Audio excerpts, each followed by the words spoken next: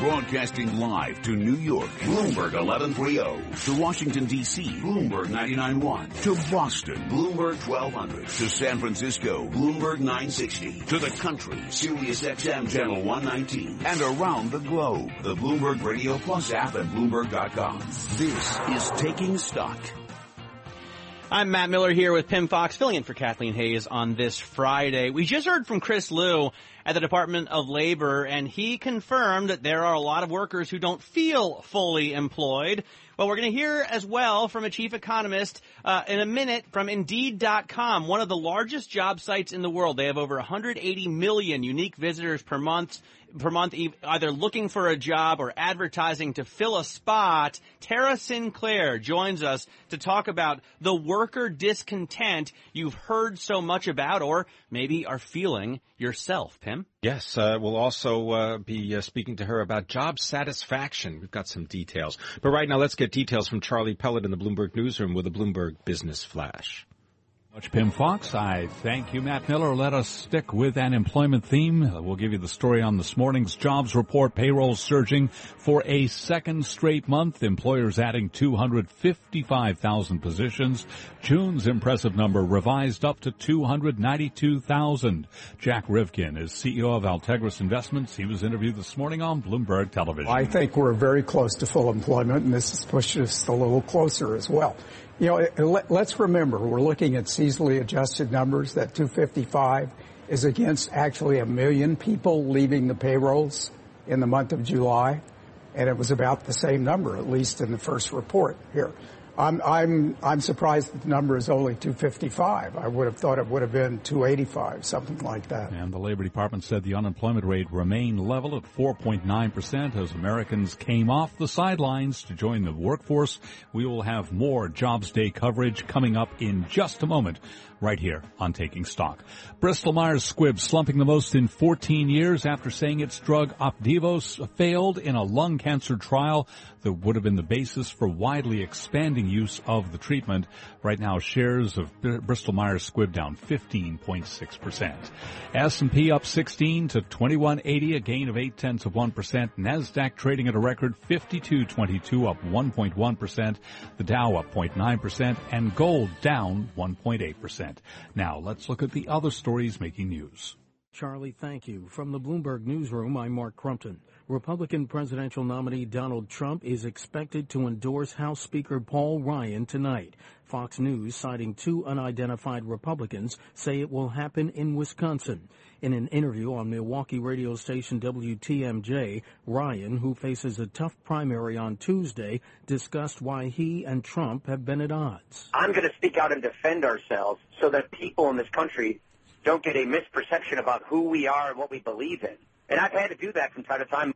Hillary Clinton addressed a joint conference of black and Hispanic journalists in Washington. She said she's determined to make more serious, sustained investments and to create more good-paying jobs in African American and Latino communities. For me, these aren't just economic issues. They're part of the long, continuing struggle for civil rights.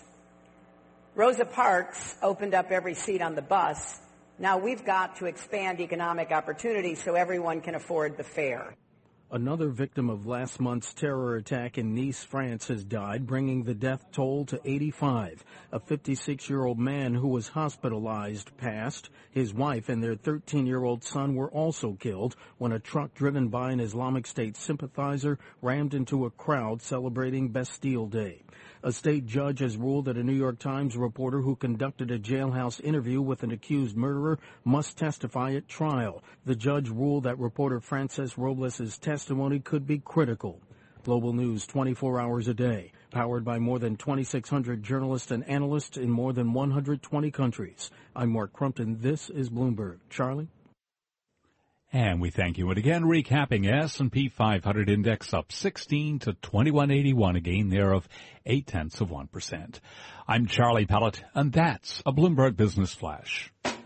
You're listening to Taking Stock with Kathleen Hayes and Pimm Fox on Bloomberg Radio. Well, not today. It's Matt Miller here with Pimm Fox. Kathleen is taking a well-deserved day of vacation, and I'm enjoying my time here with Pimm. We're talking about the big, really the best economic data point to come out every month is the jobs number, and this one was incredible. Still, there are a lot of people in this workforce who are feeling a little bit underemployed, and here to talk about that is Tara Sinclair. She is chief economist at Indeed.com, one of the largest job sites in the world with 180 million unique visits per month. Tara, thanks so much for joining us. Let me ask what you thought about this jobs report. I mean, if that isn't full employment, I don't know what full employment looks like. Well, on the aggregate, this is a fantastic number. This is a great jobs report in general. Seeing 255,000 net new jobs created is great news for the economy on a whole. But that, of course, does leave some things hidden in the sense that not everyone is feeling that strong economy is affecting them personally. Why is that, Tara? Give us some data. How do you get that analysis?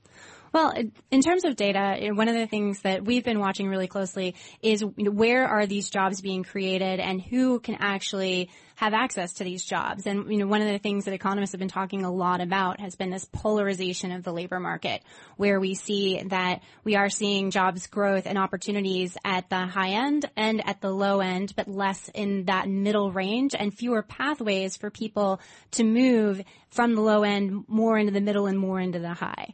And that's really a challenge that we're continuing to see in this economy. So you did actually a report on this. I mean, are you seeing that data really prove out? Because on the aggregate, 4.9% unemployment, wage growth of 2.6% per month. And look, there's always going to be people who don't like their job. Not everybody likes to work, right? Right. But one thing that we can look at is we can look at what's been happening in terms of high-paying jobs that are seeing real wage growth, over a long period of time. And so that's what we did in our recent research, is where we looked at these jobs where we've seen wages that are paying enough to support a median household income, as well as seeing regular raises. And from that perspective, only 15 to 16% of today's employment is actually in those sorts of jobs, which suggests that there's some real discontent there in the labor market. Tara, I don't know whether you're familiar with a report that came out earlier in July by the Conference Board looking at workers' satisfaction, and it said that about half of the workers reported being satisfied with their jobs, and that obviously coincided with increases in pay for hourly workers at companies such as Starbucks and J.P. Morgan Chase. How do you respond to that? Well, I mean, that still leaves, a large proportion of the workforce unsatisfied with their jobs. But, I mean, it is important to realize that the economy is much better off today than it was, definitely back in the recession, but even in the early years of the recovery. And so when people are looking back over their recent labor market experience, of course, today looks a lot better than what it did a few years ago.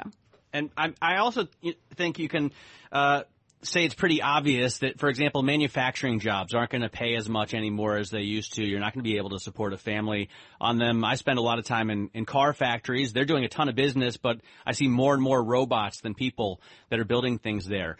One place you can't put robots in up the place of a person is construction.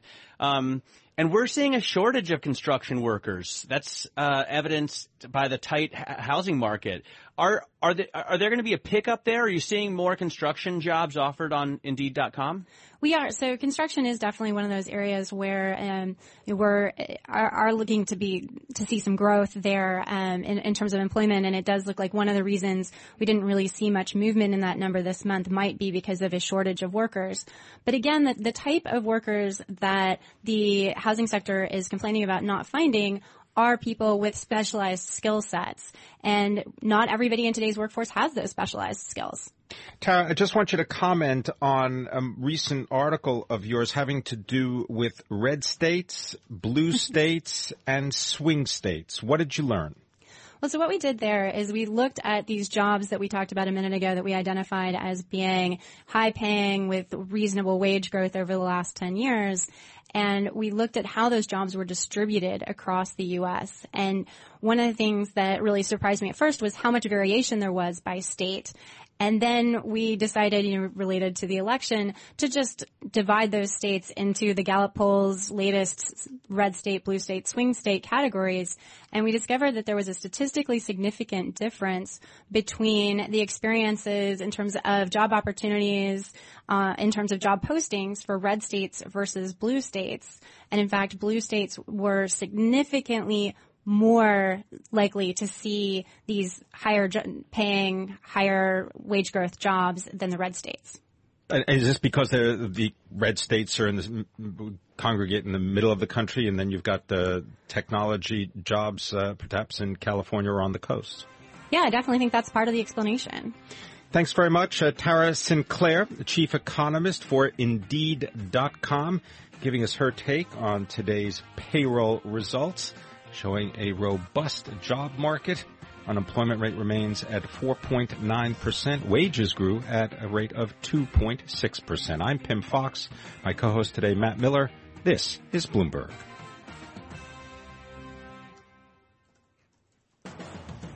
This Hamptons Commuter Minute is brought to you by Land Rover. When towers seem like trees and roads become rivers, the Range Rover Evoque is there to guide you through the twists and turns of the urban jungle. Visit your tri-state area Land Rover retailer. When